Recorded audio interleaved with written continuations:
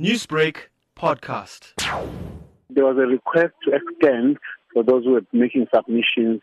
We have extended right until the end of this month, the working day, the 29th of November, to still receive the written submissions on this national health bill. So what are the general sentiments you are getting from the public on the bill? They are a mixed bag. Initially, there are people who are saying, we've heard about this bill. We thought it would have been processed in the fifth parliament.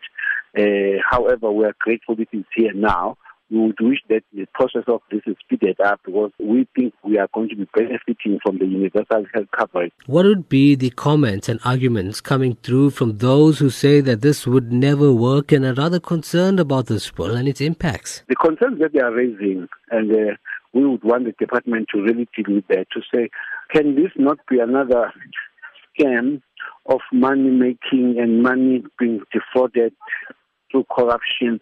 How do we guarantee that this is going to be protected while a good noble cause, but it will actually be protected? Number two, can the country afford at this moment to have this? And therefore, we would wish and leave it to the Minister of Health to be able to answer some of these questions. Because for us is to collate concerns, bring them together. Still going to request the minister to come to us and actually answer even to us so that we could be able to understand for ourselves what they probably would have answered. Now, when would this process be completed and all the information gathered? We just completed the second province to date. We'll take a break for this coming weekend, and then back to back in the next 3 weeks we'll do Limpopo, KwaZulu-Natal and Eastern Cape. We hope to finish that before Parliament rises in December 4. And we will then reconvene again middle of January to do the inland province, which is Free State, Northwest, and Gauteng. We will do the last province, Western Cape, in the first week of February.